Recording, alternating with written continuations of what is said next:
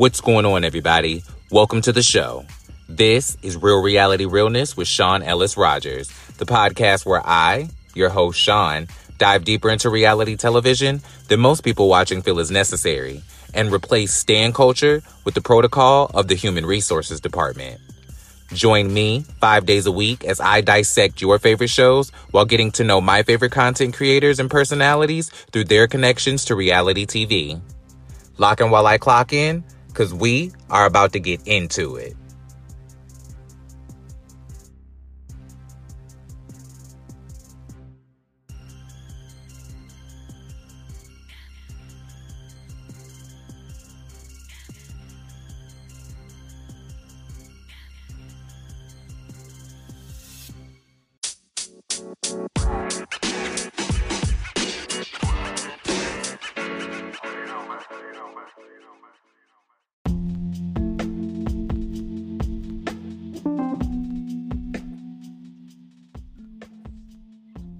All right, everybody. Welcome back to the show.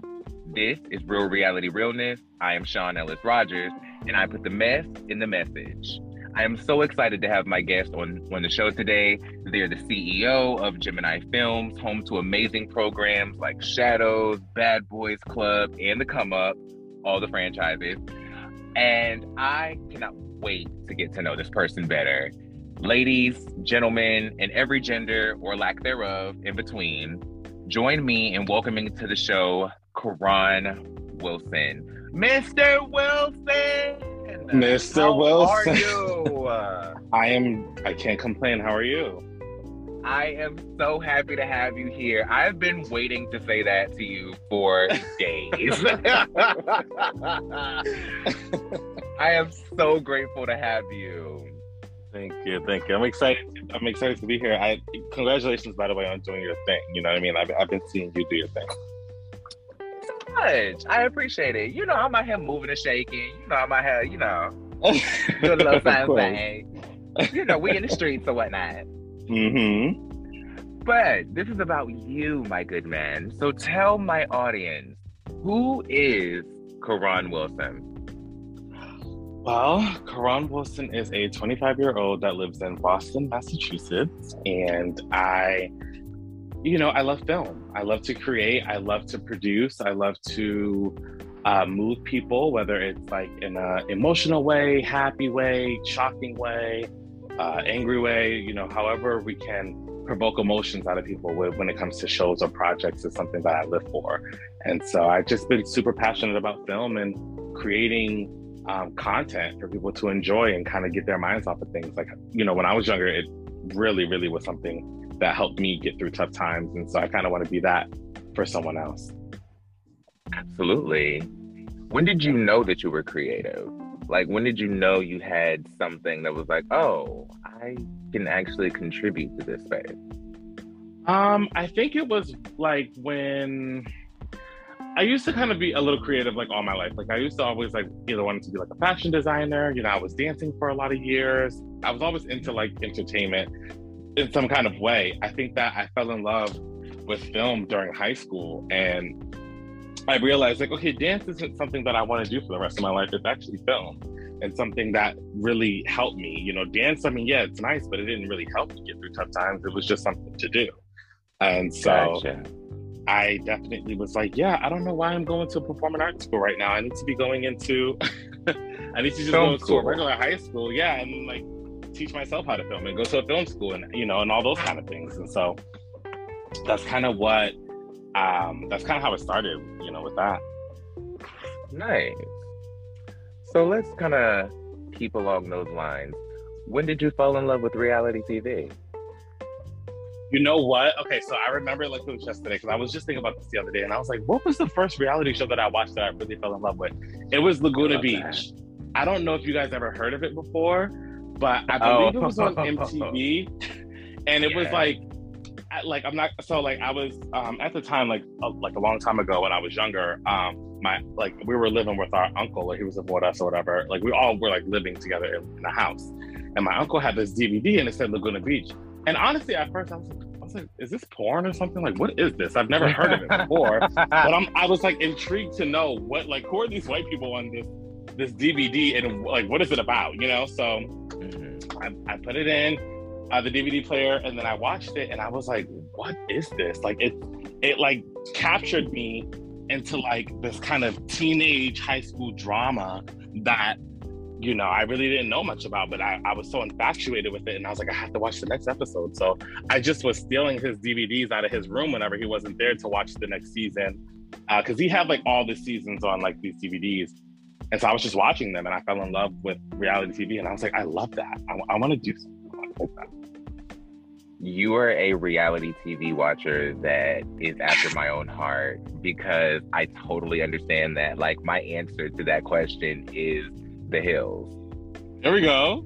Like, I watched Laguna Beach, but I was obsessed. That is the first reality show I will ever say. I can very clearly remember being obsessed with The Hills. And I know exactly why you were obsessed with Laguna Beach and then The Hills. It's the cinematography of it all. Yes. It's the soap opera of it all. It's the narration of it all. It's the drama. It's the blank stares that leave cliffhangers to commercials. Like, oh, good television. So good. The guy who Adam DeBello, who created Laguna Beach, also does The Hills, and he also has these new shows out now that I'm obsessed with, called Selling Sunset on Netflix, and it's so good. So I really, well, now that I think about it, he's been one of my inspirations since I was younger, before I even knew it. You know what I mean? And it kind of feels like a full circle now that I'm able to see him producing on Netflix, and to be able to kind of go along this ride of like seeing how he has evolved when it came to, you know, reality TV. It's crazy. Yes, shout out to him. His name does come up a lot because we talk about Laguna Beach, The Hills. Like, a lot of people are right where we are on that train, and so we shout him out a lot. I've been trying to get him on the show, but he doesn't check his DMs nor his emails. So God bless him. But we just gonna keep giving him his just due, and maybe one day he'll just stumble across the podcast. You know, we're gonna manifest it.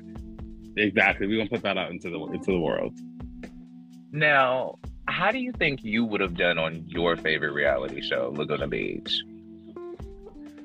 I think definitely I would have been a part of the cliques, you know what I mean? And like kind of just I would mostly kind of like live to be like, well, what did she say? What happened? Okay, well, I want to put together like a little, you know, champagne night, and I want us to all sit around and talk about what happened. Why do you girls hate each other?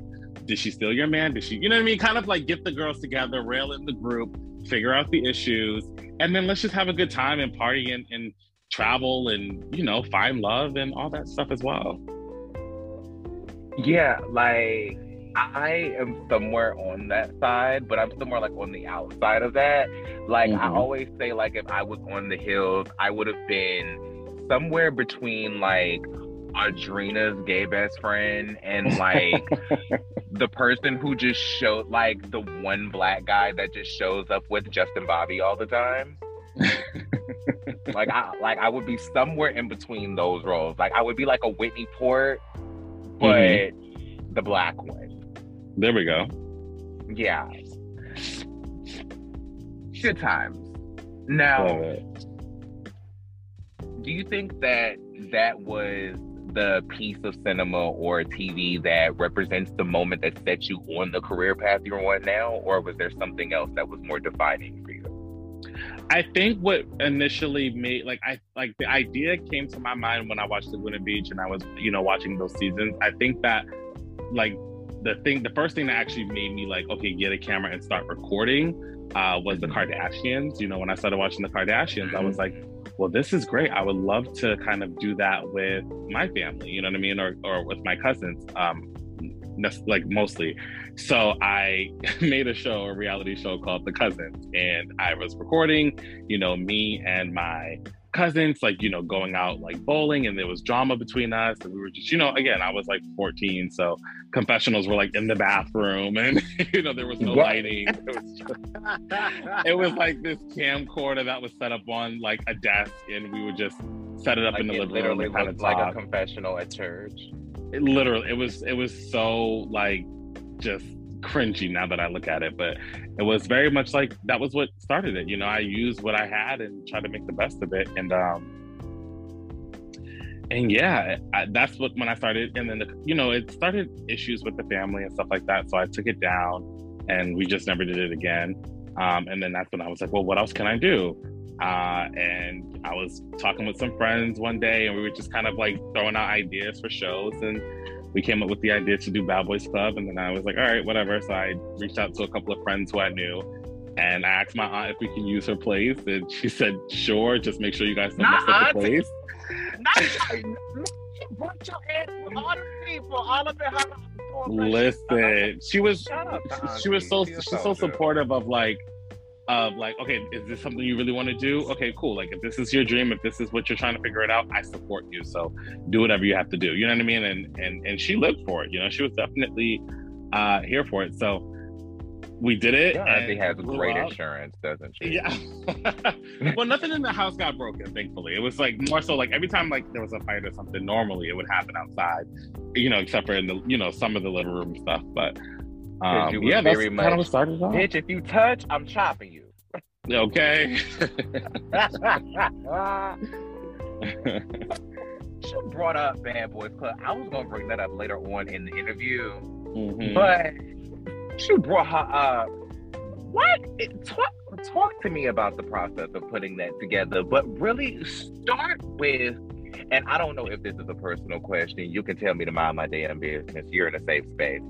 But what is the security budget like for Bad Boys? So for Bad Boys Club, honestly, there really is no security budget when, you know, during the seasons. It was like kind of like the boys all understood that, you know, hey, listen, this is something that we're trying out, we're doing. If there is a fight, the boys, you guys need to, you know, jump in and break up your friends. You know what I mean? Like, whoever you're cool with, just grab them and say, hey, come over here, talk to me, and whatever have you. I think now that the, you know, the brand has grown and we have, you know, evolved a lot more since then, you know, for the next season, definitely we're looking into getting like security just to be like in the house and make sure that everything is okay. I mean, you know, for reunions and stuff, we always have security. You know, there's always security there. But as far as like filming in the house, most of the time there's not security, just because, yeah, it's like, you know, paying for security every single day, you know, paying for a whole day, and then say it's expensive, and then say if there is no, you know, no drama or fighting happening for the last 4 days, then it's gonna be like, okay, I just paid this guy how much money to just sit around and do nothing? Like, shout out to Javel's bodyguard. Well, yeah. No, let me. But yeah, so that's why it's a little tricky. That makes perfect sense, because I was worried. I was like, listen, I love the idea, love the show, I watched, but I know, yeah, it's such a liability. It's such a liability to, like, you know, film that show. That's why I haven't done it in so long, and then I finally brought it back last year. Or earlier this year. I don't know. I think it was earlier this year. But yeah, it was crazy. Bad Boys had their own Renaissance money. I was like, shout out to y'all. Y'all Beyonce, no, literally. Beyonce. it was a whole movement when it came out. It was like, I was watching. I was like, oh damn. Oh no, he bullshit. Like, I had to check and make sure it wasn't April. I was like, bitch, it's April Fool's Day. Yeah, everyone thought when I announced it that it was like not gonna happen. They were just like, yeah, sure, okay, haha. And I was like, no, we literally filmed the season already. And I was like, what? And I'm like, yeah, I'm dropping like a trailer. I'm dropping a trailer soon. And I was like, what the fuck? That's what I believed. I believed you when that trailer dropped. I thought, oh, this fool's serious. Oh, okay. I'm in. Yeah. Now, outside of being in the director's chair, how involved are you on the creative side when it comes to your scripted show? Oh, 1,000%. You know, I down to like the script writing, casting, everything. for a long time I was a one-man show. I just did everything myself, and it was very much like it was very time consuming, but it was super like I'm on top of everything I do, just because I feel like when I give people chances to step in and do things for me and I just fully give them control, sometimes it doesn't come out the way I like it, or it hurts whatever project we're working on, because then it becomes not what the fans want. So I just have to be super involved in like everything and make sure that I like it at the end of the day. Because if I don't, then I'm gonna be like, Yeah. I totally get that. I'm a one-man band over here, and I run 6 podcasts by myself. I'm like, I just can't relinquish any control to anybody. I don't know, but I feel you. Do you have a preference on scripted versus reality? Reality's much easier to film. I will say that. Like we could shoot probably like 4 or 5 scenes in one day. Scripted, everything is so technical, from the audio to the lighting to trying to make sure it all looks like it all flows and is cohesive with each other. So it's very time consuming, but I enjoy the idea of putting out scripted shows more, just because I feel like it's more of a creative thing, where it's like you're creating these scenarios and these characters and people are falling in love with them, as opposed to, filming people for hours and hours and waiting for that golden moment from the scene. You already have the golden moment, because whatever you wrote and whatever you're filming is exactly what you want it to be. You know what I mean? So it's like, yeah, you just wrote the golden moment. Like, yeah. But it just takes you 10 hours to shoot it. Exactly. So I don't know. It's hard to say a preference, because it's just I like them both for different reasons. But yeah, I don't know. If I'm being lazy, I guess reality would be easier to film. I love that for you. How do you think escapism has changed with the evolution of television? Specifically reality television, but since you do scripted and reality, you can speak to both. Can you elaborate on that? Like, what do you mean? I think that for me specifically, I find it hard to find escapism in a lot of reality television today, because it's become such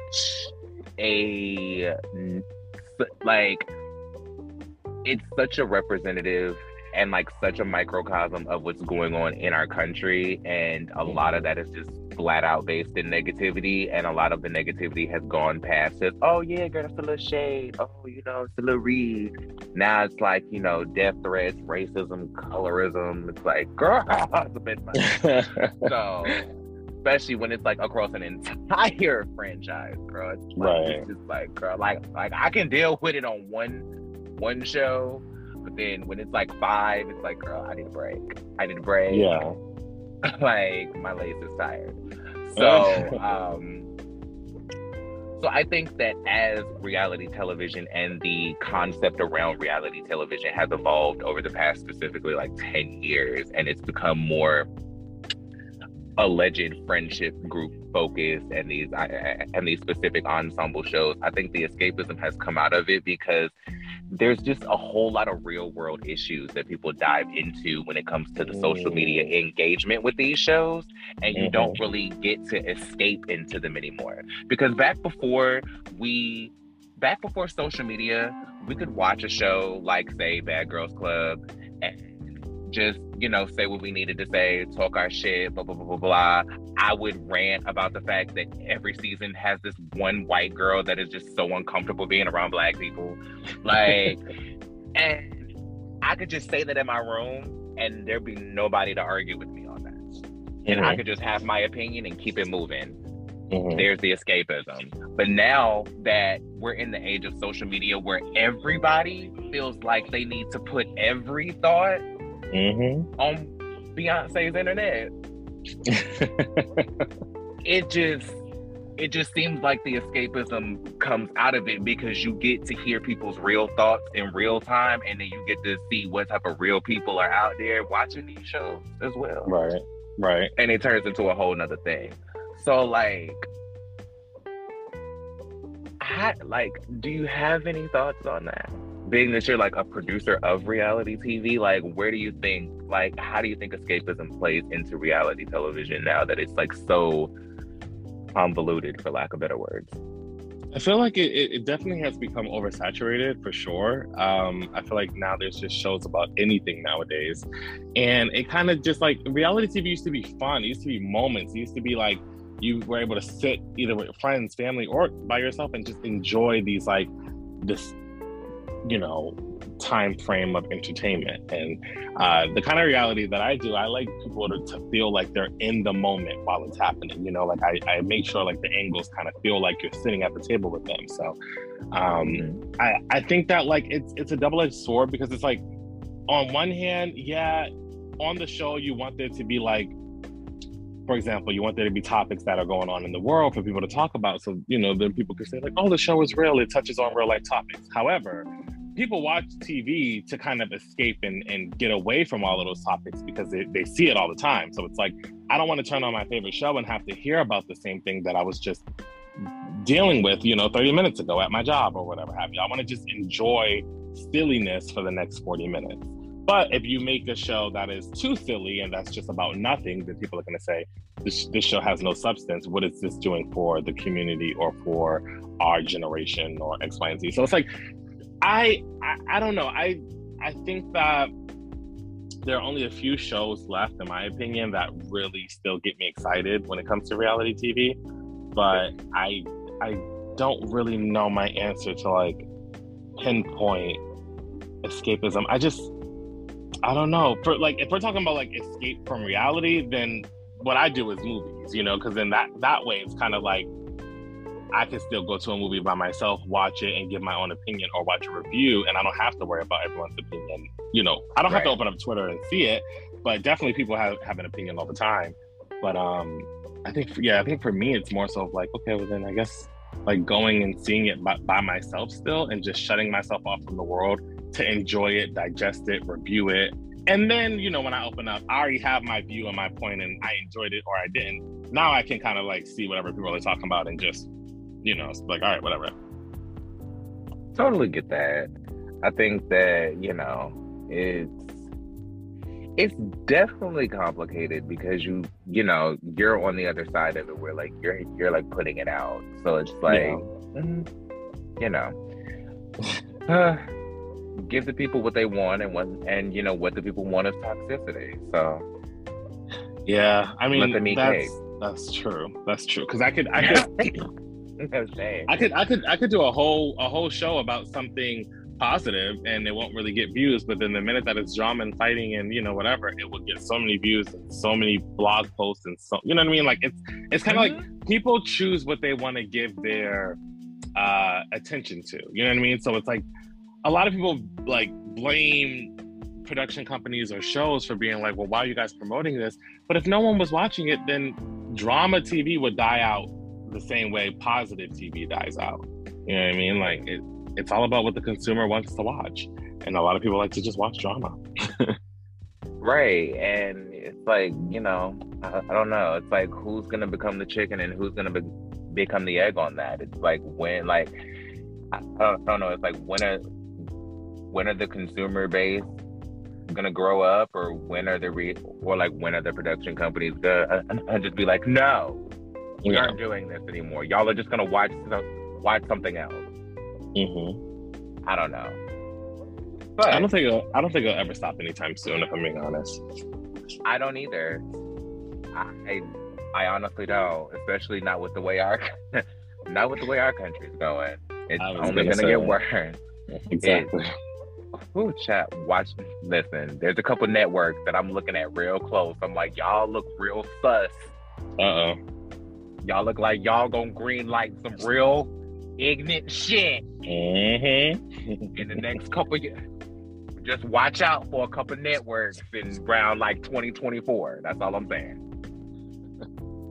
Now, let's jump back into your reality show, because I discovered you through the Come Up, right? Okay. Mm-hmm. And this was one of my first forays into, like, it's because of your show that I know a lot of these shows exist, right? Like you were like I think the Come Up New York was the first like YouTube web reality show that I ever watched, or it's at least it's the first one that I remember. I'll say that. Period.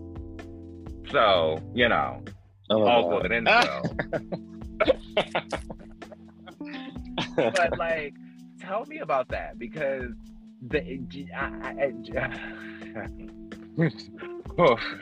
like such a great franchise, dog. Like, tell me about your greatness. I think that I was doing Bad Boys Club, and it was something where I thought to myself, like, okay, when I tell people I film, they ask to see my work, and I have only Bad Boys Club to show for it. You know what I mean? So it was kind of like, that's risky. Yeah, I don't want to have these important meetings or meet people who are, of higher in their field and show them this, and they're like, this is what you do. You just vibrations, if you will. Yeah, and I just don't want to be taken as a joke. You know what I mean? So I had to really be like, okay, now I have to do a show called, let me work on a show called Shadows. Let me work on a show called The Come Up. Let me still give people that drama that they love, but let's make it different. Let's not just have people in one place fighting and drinking and twerking and having sex all day. Like, let's actually do something else where we can show talented people in our community. So that's where The Come Up came about. The first season was very rough because I didn't know what I was doing. I grabbed the camera, I was trying to film, I was like, well, let's just see what happens. But then as season 2 went on and, I started kind of figuring it out, like, all right, now I know the direction of the show I want to go in. And, that's kind of how I started expanding it and making it more into like this world of like gay housewife, gay love and hip hop, if you will, kind of show. And now, now everybody and their mama is doing it. So it worked, I legitimately, like, I just remember the very first couple seasons of like the first 3 seasons of like I almost said Love and Hip Hop, The Come Up New York. I was just once again obsessed. Like, I was like, wait a fucking minute. Because literally up until that point, the only time that I had seen a reality show of all gay men was the A-List. And I don't know if anybody remembers that show, but there wasn't anybody on that show that looked like either one of us. Right. So I was like, okay, that's cute for her. Shout out to Mike Ruiz, down to the America's Next Top Model and all that. But I need some niggas, some color, some melanin, some biscuits, some collard greens, something. I mean, some fried chicken skin, something. Anything. A pig in a blanket, anything.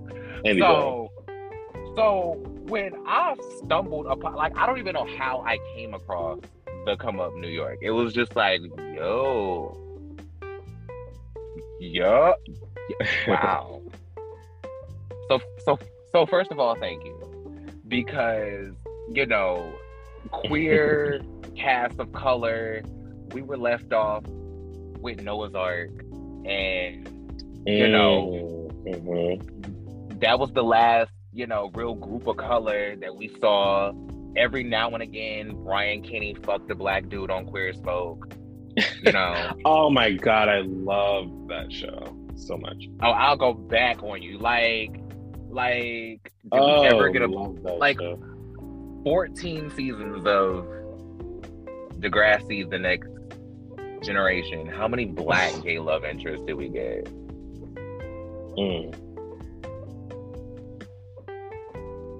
Okay, so I'm just saying, like, y'all were very properly timed, and I appreciate that.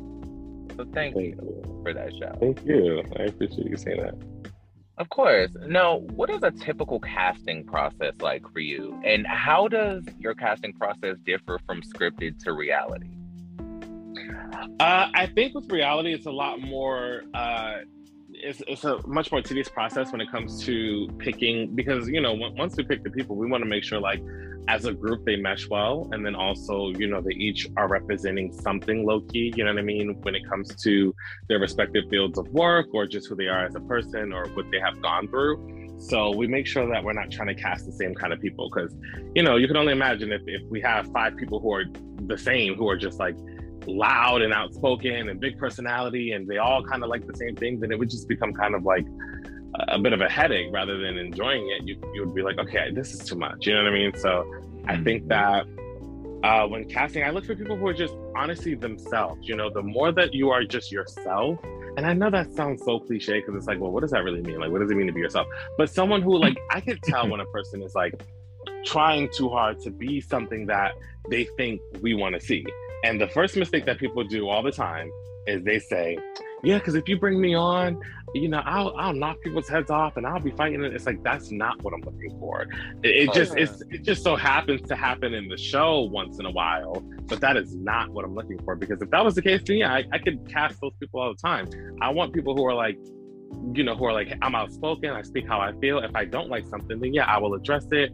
I like to see people, they like to see people win. They like to throw events. They like to just work on themselves and try to make themselves a better person with their career. They understand how the business works. They understand how TV works, So it's like, I look for those kind of people who get it more so than just the people who are trying to get on for drama or clout or whatever have you. Now, have you ever been in a tough spot and just like pulled a when in doubt or like thought about pulling a when in doubt and just considered pulling a Shawnee O'Neal and joining one of your franchises? No, I don't really think that it would be for me to be on camera. I mean, I think like the most that people get out of me is like the reunions. I'll host it just because a lot of people do say like, we want to see you on camera. We want to see you interacting with the cast. So I'm like, all right, well, the best I could do is host a reunion. You'll see me interact with them. You'll see me ask questions. You'll see a little back and forth here and there. But even now, I'm thinking to myself like, okay, maybe I think I'll stop hosting reunions and just let other people do it, just because I really enjoy just creating. When I have to host the reunion, I got to be in front of the camera. I have to hope that all the mics are working. I've got to hope that all the camera people are doing their job and security's doing it. It's like running everything myself while also trying to look good on camera, ask the questions that people want to know. And it's a lot. It's a lot. So I think that I'm not interested in being in front of the camera per se, but if there is a scene where I have to come on camera and say something, or I have to help a situation, cool down, then yeah, but I don't really see myself like walking up in a scene and, bringing up some mess or whatever. I totally get that. And you just like mustered up another question for me, because as somebody I am self-proclaimed in my audition era, so like I'm pitching and auditioning for any and everyone who will have me.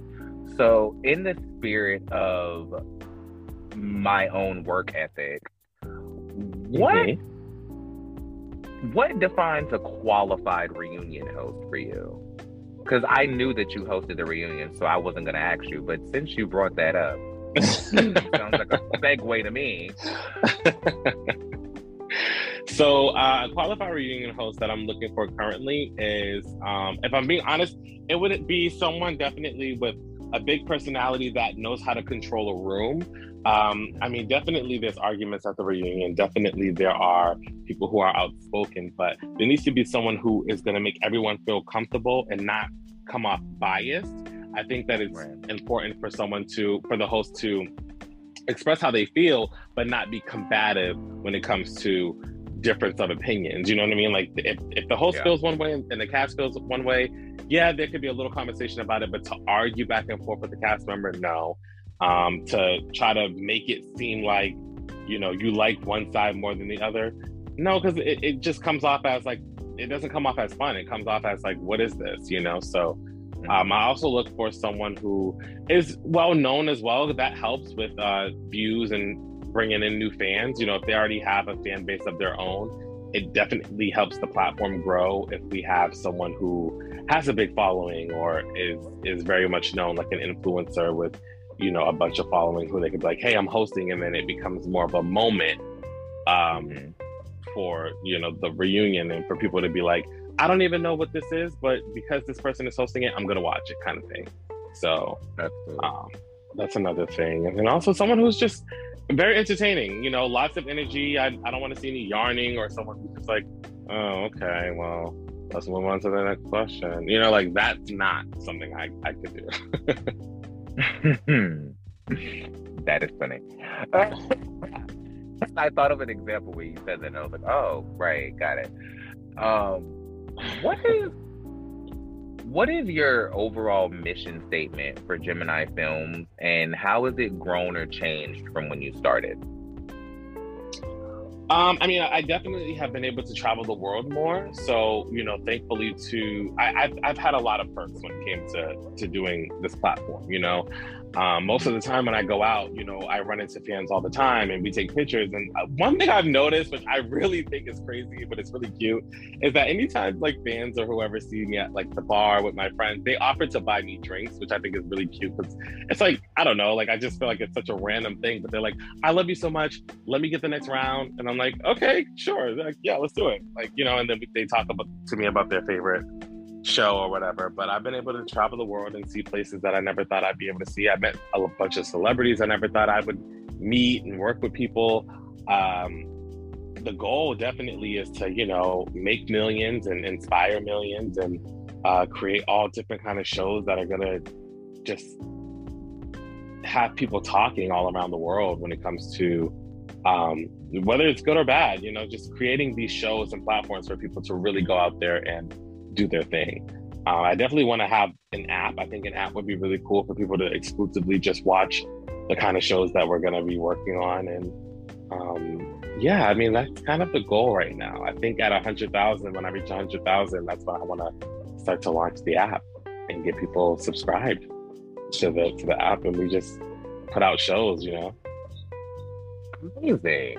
That is awesome.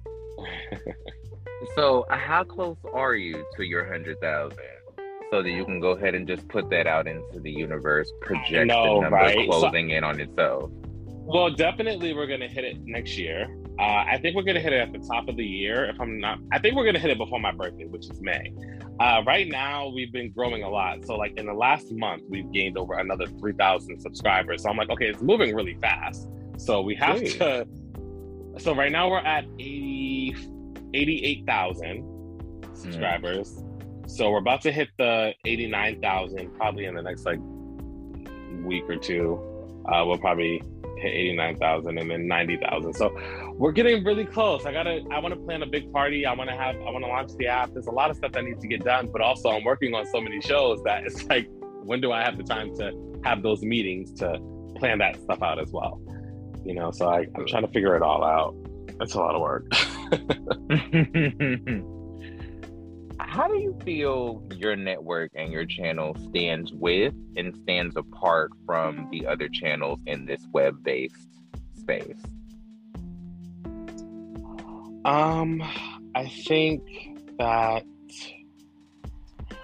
I focus really heavy on quality. I'm not saying that anyone else doesn't do quality. I think that for me, I think you see the growth in every single season or project I put out. You see something new, and I think that shows the growth in itself. You know, if you go back to the first season of any show I've done compared to now, you see like, oh wow, like green screens are better, sound is better, cameras are better, production it looks better. So I think what makes me stand out is like, I listen to the fans on what they want and what they don't like, what they do like, and I try to give them that.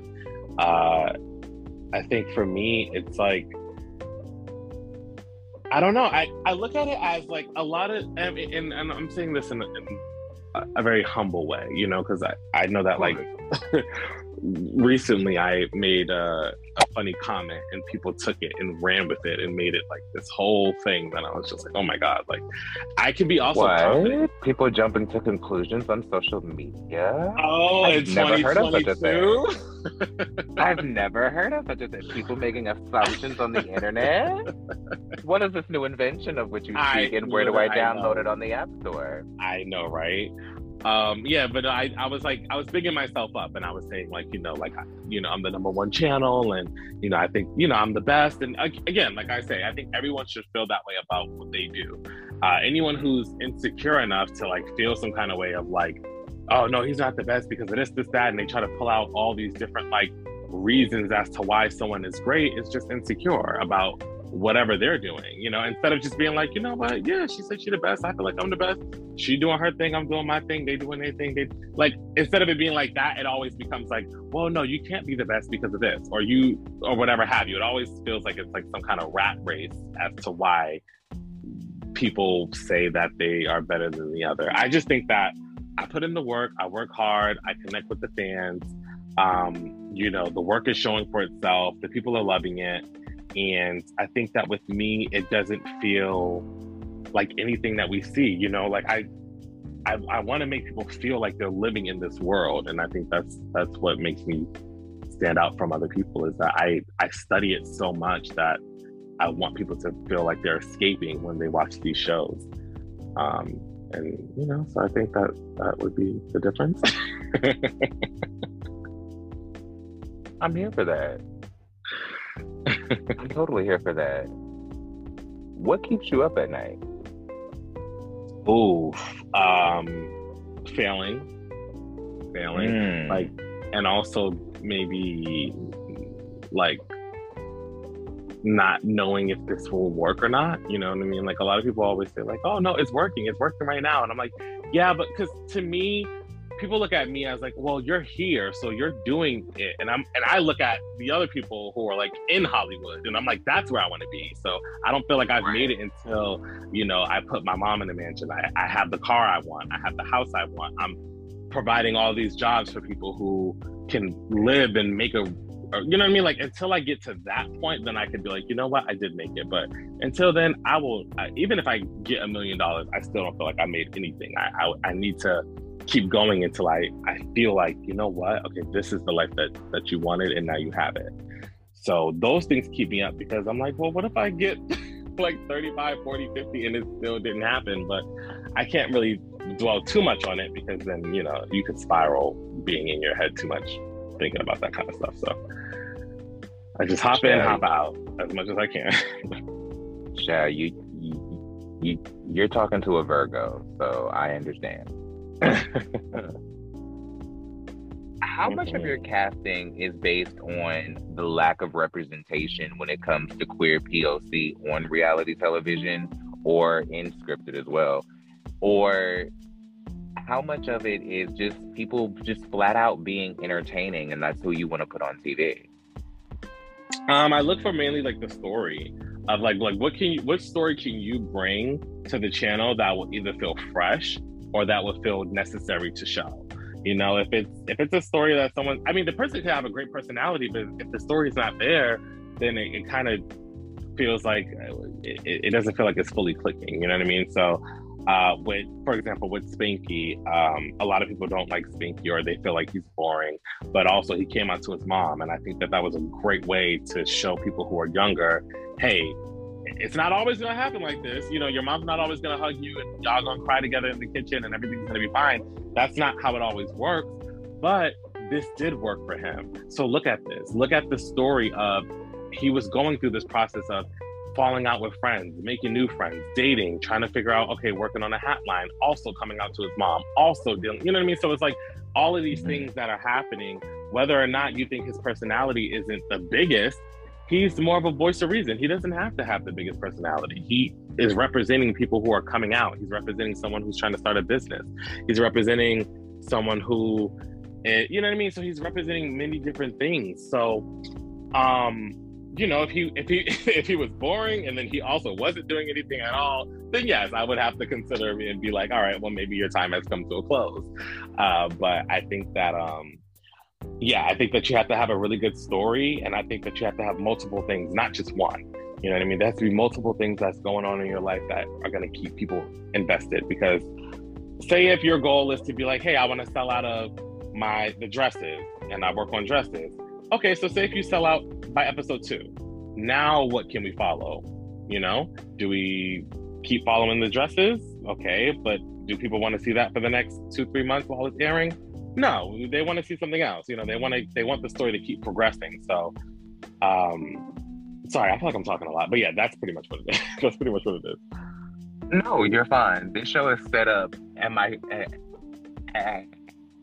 questions are set up for people to go on tangents about things because I want you to actually like tell your life story. So I want you to have a really long-winded answer about things. That's the point. Okay, good. Good. Yeah, that's the entire point. I love it. I love it. Thank you. Now, when you sit in the editor's chair to put a show together, what are you typically looking for?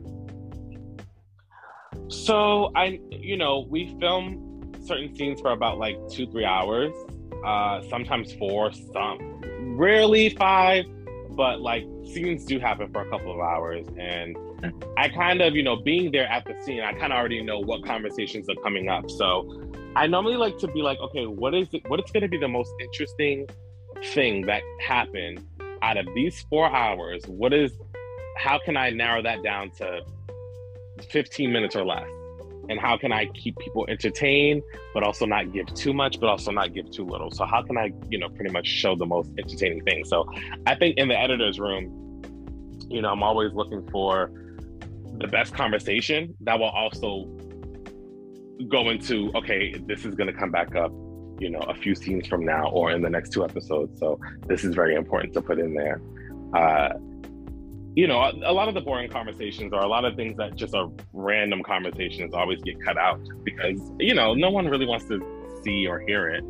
But I just look for the most like kind of interesting topics and conversations that happen.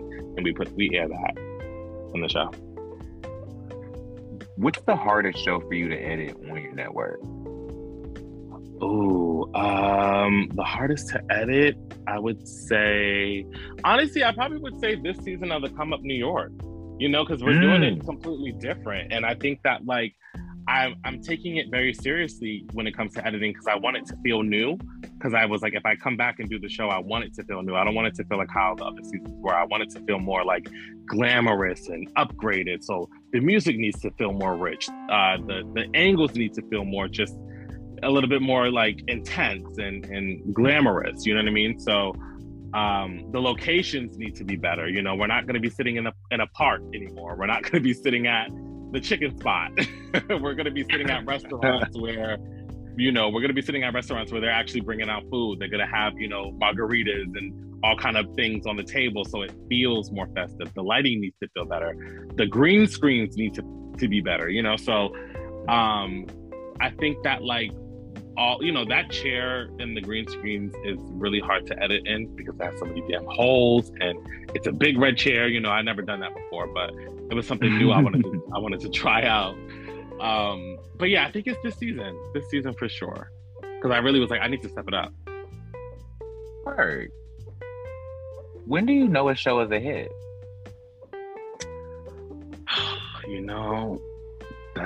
That's the hard part. That's hard. I think, the show is a hit when you're confident in the show and it receives a lot of like either reviews or posts or people mentioning certain things in the show that normally you wouldn't think were going to be like talked about. So I think that like, yeah, views for sure can determine a hit show. But I think that like YouTube's algorithm has kind of been a little, wonky anyway. So it's like, I don't know, it depends. But I think that like, the views and how engaged the audience is, if you have a lot of people tuning in every week, talking about it, they're posting on their stories, they're sharing it, they're having watch parties, then I think that's when, you have a hit.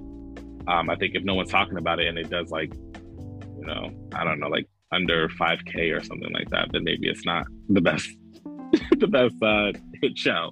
And I've gone through it, mean? Like, when I did a drag show and it didn't really do that good, but I'm gonna bring it back because I think that it's necessary. And I think with this new platform I have, well, I mean, the new fans and everything I have, I think that I want to give it another try and see if it works. And if it don't, then all right, I tried twice, whatever. Yeah. I totally feel you on that. Yeah, shout out to the girls and all the folks. What do you take away from the reception of the audiences when a new season begins airing, if anything? I try to see like the reception as far as like their critiques. I think like I look at, okay, what is something that everyone, like a lot of people are commenting that they do not like? You know what I mean? So a lot of people don't like this. All right, well, let me put that in my notes and let me keep that in the back of my mind. But if I really do like it and a lot of people don't, then I'm like, hey, sorry, I like this, so I'm keeping it. But if it's something where it's like, oh no, this could be fixed, like this doesn't bother me to change, then I will look into changing it just because, like I said, I want to please the fans. I want to make sure they feel heard and seen on things that they want to see. All right. So where do you think the line is for you when deciding what goes into an episode and what you decide to leave on the cutting room floor?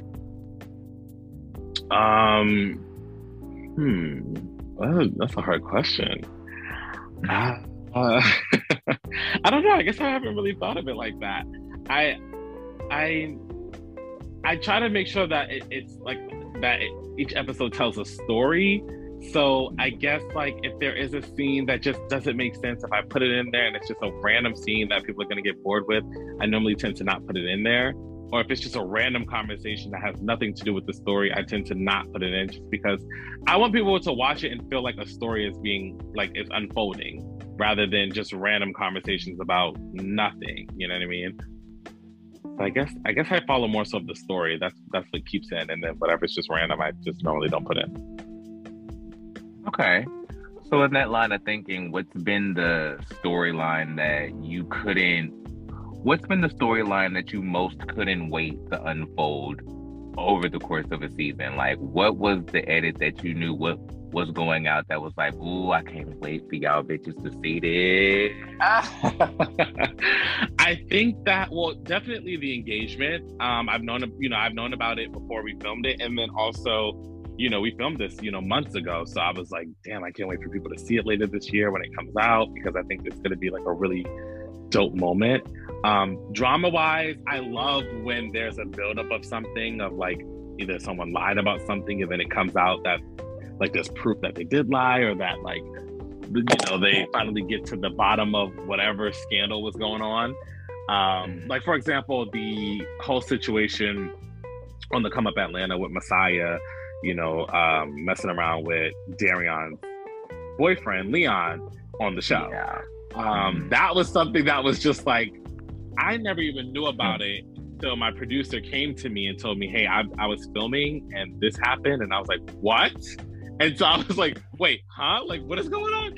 So it was very much like something to be like, wow, how is this going to unfold? How is this all going to play out? You know what I mean? And I was excited for people to kind of see that whole situation unfold, because it was so many questions that I had about it,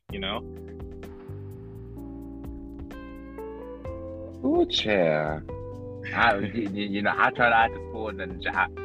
I always tell the children to just go watch it for your damn self, honey. Just go watch it, because I did my research, honey.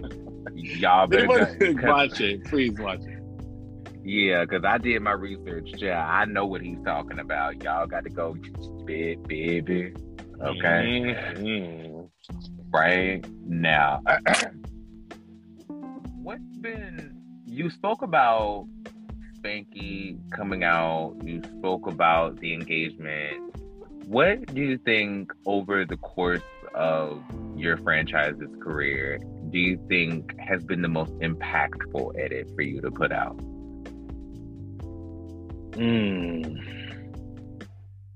The most impactful edit? Mm-hmm. Or the most impactful story, the most impactful episode? Well, I honestly didn't know whether to approach that question from like a producer, from an editor, from a viewer's perspective. I really didn't know where to approach that question from. But it just felt like I just wanted to know what's been the most impactful moment for you to see go out of any of these shows that you've done? I definitely think that well, for Bad Boys Club, it was when all the boys kind of gathered around and they were talking about things they wanted to work on and what they'd been through and how they each kind of connected on opening up to each other. I think that was beautiful. So I think that was definitely an impactful moment. I think when people fall in love on the show, I think that is beautiful. You know, like at the time we were filming the Miami show, Sean and Prince fell in love. You know, a lot of cast members end up like, you know, dating each other or kind of building a life with each other outside of the show. So I think as a producer, that's what really makes me happy, is seeing like cast members who never knew each other. We filmed the show and now they've been friends for years, you know, ever since the show airs. But I think like with either on the show as a viewer, maybe Spanky coming out, Ty's engagement, Sean opening up about his father passing away on the show, that was really, really tough. There's so many things. I don't know. Those are the things that come to mind right now. How's that?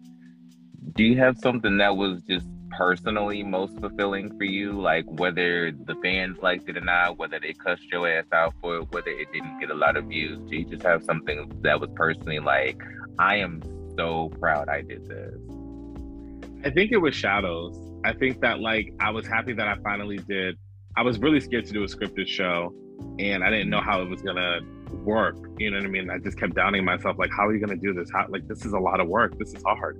And then when I finished it, I put it out there. And at first it didn't get a lot of views, but I was so proud of it because I was like, I really love this project. I don't know why people aren't watching it like that. Like, this is something that I really, really love. And then all of a sudden it blew up and it got a bunch of views. And I was like, oh shit. Like, but with or without the views, whether it did 1 million views, whether it did 1,000 views, I was really, really proud of it just because it was something I really believed in. That is awesome. Shout out to Shadow. Go binge Shout out to watch. Shadow. And if you don't know, grow the fuck up. Okay. Have you ever regretted airing something?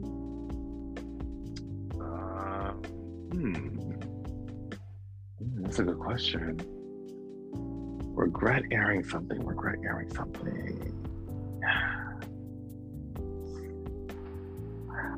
There's not really much of a regret, but I think that like a part of me does feel bad when it came to this boy who was dating Rock on The Come Up Atlanta. He was really drunk and he was like kind of venting about how his feelings were hurt. And he really didn't know us. You know what I mean? He just like, we all got there together because we were filming, but we just met him that day. And, you know, I asked him if he's okay with being on camera. He said yes. I said, it's okay if we film the whole night. He said, yeah, that's totally fine. And then when he got drunk, it was like a different side of him a little bit. And I just kind of felt bad that it was like, damn, like, I don't really know this kid. You know what I mean? Like, what if his family sees him like drunk on the floor crying about a guy or upset about a guy? Like, you know, that was kind of something I was like, I maybe if I could go back, I probably would take that out just because it made me feel a little like, you know, maybe I felt like maybe he was just venting to us, but because we were filming, it was good for the show and the storyline of what Rock was dealing with. I don't mean to laugh. I'm sorry. I don't mean to laugh. That was nervous laughter. I'm sorry. But that is, yeah, I totally get what you mean. It's like, what do you do in that moment when it's like you want to be there for him, but it's like also, yeah, Yeah. And a lot of those moments happen where it's like, you know, something happens and they're coming to me more so like on a friend level where it's just like, I need someone there. So a lot of stuff has happened where it didn't go on camera or it didn't go out on the show just because I would feel horrible kind of just exploiting that vulnerable moment of them feeling like, hey, I just really need someone to talk to and hold right now or hug right now as they're crying, you know, like I don't want to be like, hey, cameras, come over here, you know, because then it just feels really shitty. It feels very, nothing you say matters unless that camera is rolling. Oh, It feels very that. Mm-hmm. Now, in that being said, have you ever like had a moment where you've been on set and some shit has gone down and like you're watching a scene go left and you're like, no, we can't do this. Like, just shut it down. Like, we cannot put this out. Or do you just keep filming it and then just don't air it? There's sometimes where like, scenes will go left and I'm like, hey, we are not here to do that. Like, we're not here to, like, we could do that later, but this is about this. I think that, for example, Milan's wig party on the Come Up Atlanta, I really wanted them to just wear the wigs, eat food, and have fun for the day. You know, we had so much drama already that I really just wanted to see them like just be silly. Sit there and eat your food. Sit there and eat your food and have a good time. And so I really thought Darion was just gonna walk out and leave it alone. And whenever we film another time, they would handle their situation or whatever. But he ended up saying something, and then like Messiah, Judy, Anthony, I think they all kind of thought like I had something to do with it. Like I was kind of setting them up in that moment. And I was like, listen, no, I promise you, I didn't even know he was here. I thought he was gone. And then and then he walked out and did all that, and I'm just like, but I can't stop recording because, why would I stop recording? But at the same time, I did want to put the camera down. I wanted to put the camera down and be like, we are not doing this. We are not doing this. But that was probably a moment that I was like, ugh, damn. All's well that ends well. Who has been now sorry, that's my nervous laughter because this is probably the most invasive question I've ever asked somebody on my show before, but I genuinely want to know this. Okay. Who has been the hardest cast member to not bring back to a franchise? To not bring back? Mm-hmm. Like, who's the person that was go ahead, like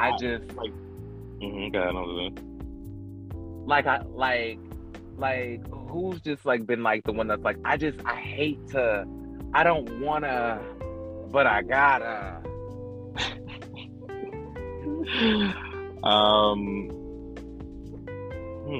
So wait, so you're saying like I didn't want to bring them back, but I had to because it would make sense for the show? Or are you saying that, think about it from that perspective? Or are you saying like I wanted them to come back, but they didn't come back? I was thinking more so like, who was the person who you knew you weren't gonna bring back, or like you knew like this was their last season, and like who was the hardest person to give that phone call and be like, it's not happening. But I do love that perspective as a part B to that question of like, who was the person that like you didn't want to bring back, but that's good for the show. But I think that's a little too messy, so don't answer that. We can talk about that off camera. I think I don't know. That's a really hard question to answer, if I'm being honest, because I feel like if I answer it, it's just gonna. Yeah, I don't know. I don't know. I think that. Yeah, that's hard to answer. That's fair. That is really hard to answer. That is fair. I thought of it today, and I was like, I don't know where on the line that is. But I'm just going to jump out there and see where that goes. Fair enough. Shout out to all the cast members. Y'all can clearly see that Karon loves all of y'all equally. Shout out to all the girls. Shout out to all the girls, honey. All the girls at the pool that paid $10 to get in the pool. You worked me the house. Right. So, when it comes to your cast, how do you balance your personal connections to the people on the show with the task of creating a great show? I used to be super friendly with them and be friends or whatever have you. But I noticed that causes way too much issues, and everyone thinks like, oh, because we're cool with each other, you're not going to put that in, right? And it's like, no, that's my job, is to put the juicy stuff in, that. But yeah, but we're cool with each other. Like, why would you do me like that? And it's like, you know what? Because you're on That's my why. show. Exact, because you were a cast member before anything. um, However, I learned to kind of be a little bit more stern and not be so friendly when it comes to it. And I make it very known every single time, like, hey, we could be cordial, but this is my job first, so I don't want you feeling no type of way if I produce the show the way I need to produce it to get conversations going. And I make it very clear. So I think that's why even like now this season, you haven't seen anything about me come out or people like trying to spin a story, because I made it very clear and everyone understood. So this is the first time really where I'm putting out a show and it's not someone trying to like blame me for, oh, he edited me to look horrible, or like, oh, he said that he wouldn't put that in there and he put it in, or anything like that. None of that stuff is happening. What do you say to the editing thing when people are like, I blame the edit. That was not a fair representation of my character. I hate it because it's just like, whenever we watch TV, we know that like, okay, we're watching the best moments of whatever scene happened. So you can't edit anything that is not given on camera. For example, if you're yelling and screaming on camera, there's no way I can edit your mouth and voice to do that unless you actually did it. Now, you might not like how you looked when you did it. So the first thing you're going to say is, well, you made me look angry. And it's like, no, I didn't make you look anything. This is what you were angry about. We have people talk about it. It's shown to thousands of people. They don't like it. So now you revert back to, well, that's not how I really am. The show made me look that way. And so it's easy to blame it on other people once you're in a situation where it's like, instead of just owning it and being like, you know what, actually, yeah, I was really pissed off that day and I did go off. Maybe I went too far. I think people will respect that more than kind of giving excuses as to why these people don't like you is because of X, Y, and Z. Like, you can't say, oh, the producers made me say this or made me act this way, because no, we don't. I never want to force anyone or make anyone act any other way but themselves. You know what I mean? So I think that's all just a bunch of bullshit. And to that point, I'm going to just go ahead and just, nobody asked me. And this might not be my damn business to say, but I feel like I should. Okay. Anybody who sit here and blames the edit or says that production made me do something, or they, like anything in that vein, it makes you look that much crazier. That you actually cared your ass, at your big age, and did it on television. Yeah, because why is it? Because okay, yeah, exactly, like you just said. So if that's the case, right, and say quote unquote production would make you done something, you were okay with doing it, and you had no problem with it until it aired, and now it's a problem because people are judging you for it. You know what I mean? Like, yeah, it's like it makes you look crazy. You didn't have enough deductive reasoning in the moment to recognize that this was possibly gonna make you look like an ass on international internet television.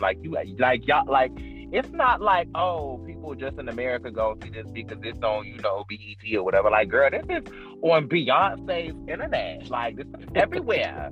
This is real. See this. Like, girl, everybody see this. Like, So it always bothers me when people are like, I blame the edit, or production told me to say that. Production made me do it. But bitch, you said... Hold on, I didn't mean to call you a bitch. I didn't mean to get aggressive. I'm sorry. I don't feel like... It's the easiest way out. It's the easiest way out for anyone to blame that. You know what I mean? So that's why every time or every season, you always see the people say the same things, because it's the easiest way. I could understand if like there was an edit to make someone look racist or something crazy, then yeah, I would absolutely be mad at production and be like, why would you make it seem like I agreed with her racist remark? Then I would blame that on production. Like, I actually show the raw footage. I actually said, no, that wasn't okay, but they recorded me saying, I agree. You know what I mean? Then I could understand. Like that's serious. That makes sense. Because not to be messy, but like that, like, what you just described is what we should have gotten from the Love is Blind cutie scene. I don't know if you're familiar with the show, but like, I don't think I never watched it. For those of you that are listening, that was what we were expecting to see from the Xana cutie scene. I'll send it to you, and you just respond to me with your remarks.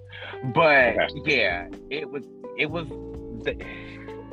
there was a scene where somebody called for something to be aired because of an allegation that was made against them, and it ended up actually vindicating them in the end. But the way that the person presented it was way more left than it was, way more left than it actually ended up being. And so when they aired the scene, it ended up backfiring on her because she was like, "Yeah, air it." Because he was like, "That's not how that scene went, dude. Like, that's just not how that scene went." And then when it aired, it was like, we all looking, because we all got questions, but luckily they only own one damn season. Oh, wow. So, like, you speaking about, like, if somebody, like, produced me to look racist, that's something to, like, call bullshit on. Like, that's what we should have got. You know what I'm saying? But anyway, what has producing reality TV taught you about conflict resolution? When I was younger, I used to think that, like, the crazier the better. So, like, any conflict, I was like, okay, this, like, you know, again, I'll just a disclaimer. I was younger. I was in, like, you know, before 21 age, so very young-minded. So I was always like, okay, how can this become a fight? How can this become a big moment where it just goes completely, like, batshit crazy? You know what I mean? Like, we need those moments. Right. That's what people want to see. You know, so that was kind of my mindset for a really long time when I first started doing it. And then I realized, like, well, what exactly is getting solved? You know, if everyone's fighting, if everyone is having these issues, it makes it hard to film because no one wants to be around each other fighting all day. And also, it just, like, people are not going to want to be on your platform because they're going to, like, well, I don't want to get on your platform and start fighting people. Like, I don't want to have that reputation either. So now that I'm like, now that I'm growing up and, you know, I'm 25 now, I'm starting to see, like, you know what? A good argument is fine, but it doesn't have to get to the point where people are putting their hands on each other. I think that we can, you know, argue and scream at each other for a little bit, and then we can sit down and be like, you know what? I thought about it, and this is how I feel, and either we can become friends or we can move on. Like, there's healthy dialogue that can still happen without it being completely, you know, crazy where it gets to the point where someone's getting hurt. And so I learned that, and I was like, you know what? I actually would prefer it to be, yeah, like, let's throw shade, let's argue. I mean, if a drink gets thrown, sure, I'm sure that would bring in a lot more ratings, but let's not get to a point where we're rolling around at an event, pulling each other's hair out all the time. Like, that's what Bad Boys Club is for. Let's leave that for Bad Boys Club, because they're gonna do all the fighting that y'all need to see. They know what they're watching as soon as they click on it. So it's, you know, but if you're watching the come up, I don't want it to be like this season on the come up, and you see people just rolling around fighting all the time.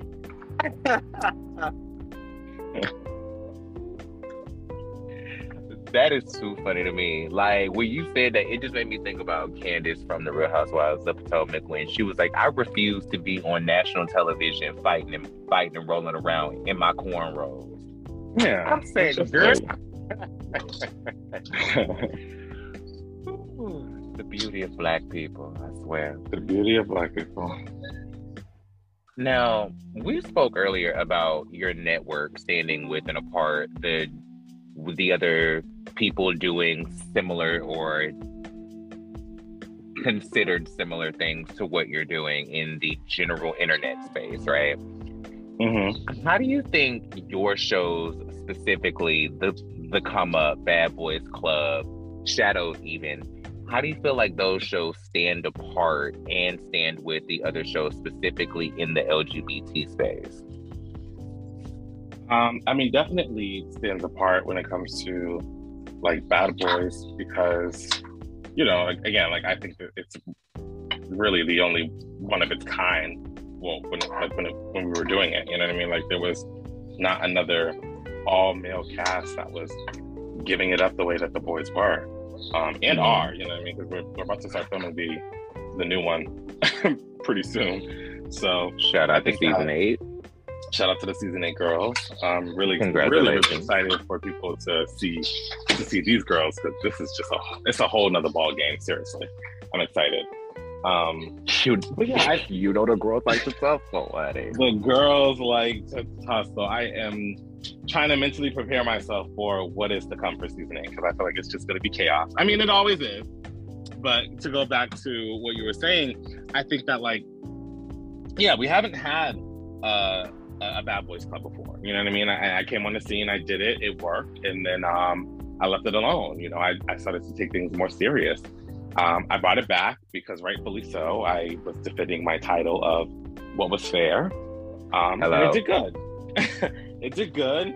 And I'm like, okay, fine, I might give y'all a couple more of these, but like the reason why I stopped doing it is because it really takes a big toll on my mental, and it really stresses me out. Like, I do not like to be around people who are fighting all the time.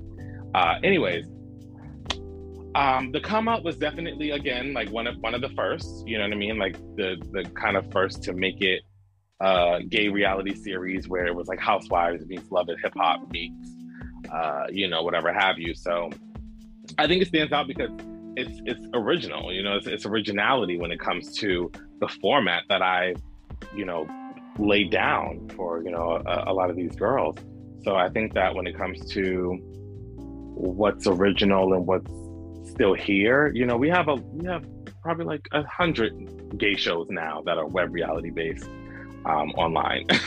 But you still see who, you know, you can see the difference between the people who are doing it just to do it and the people who actually are taking it seriously and really building the brand and building the look of it, you know what I mean? And so I think that, like, what makes me stand out is the growth and the stories and the casting and the moments. You know, there's a lot, things go viral all the time. So I think also, like, making moments happen organically without trying to make it happen.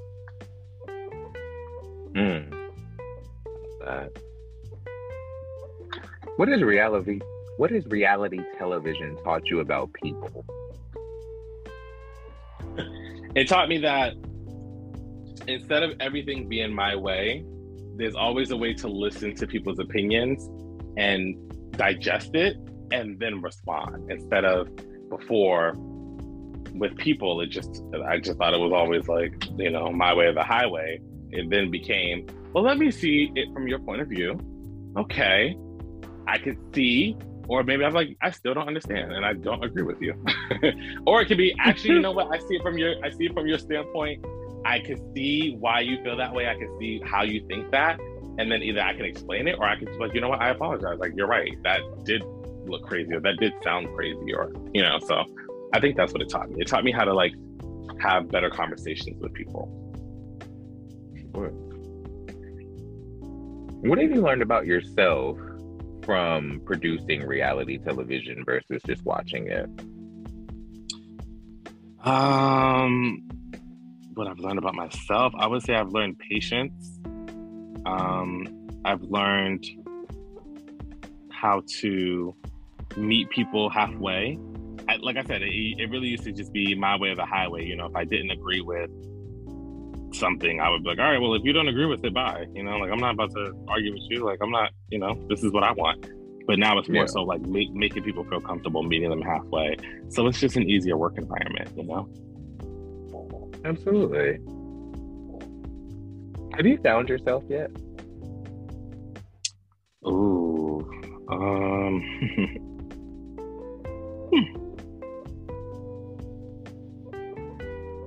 I don't necessarily know if I fully have.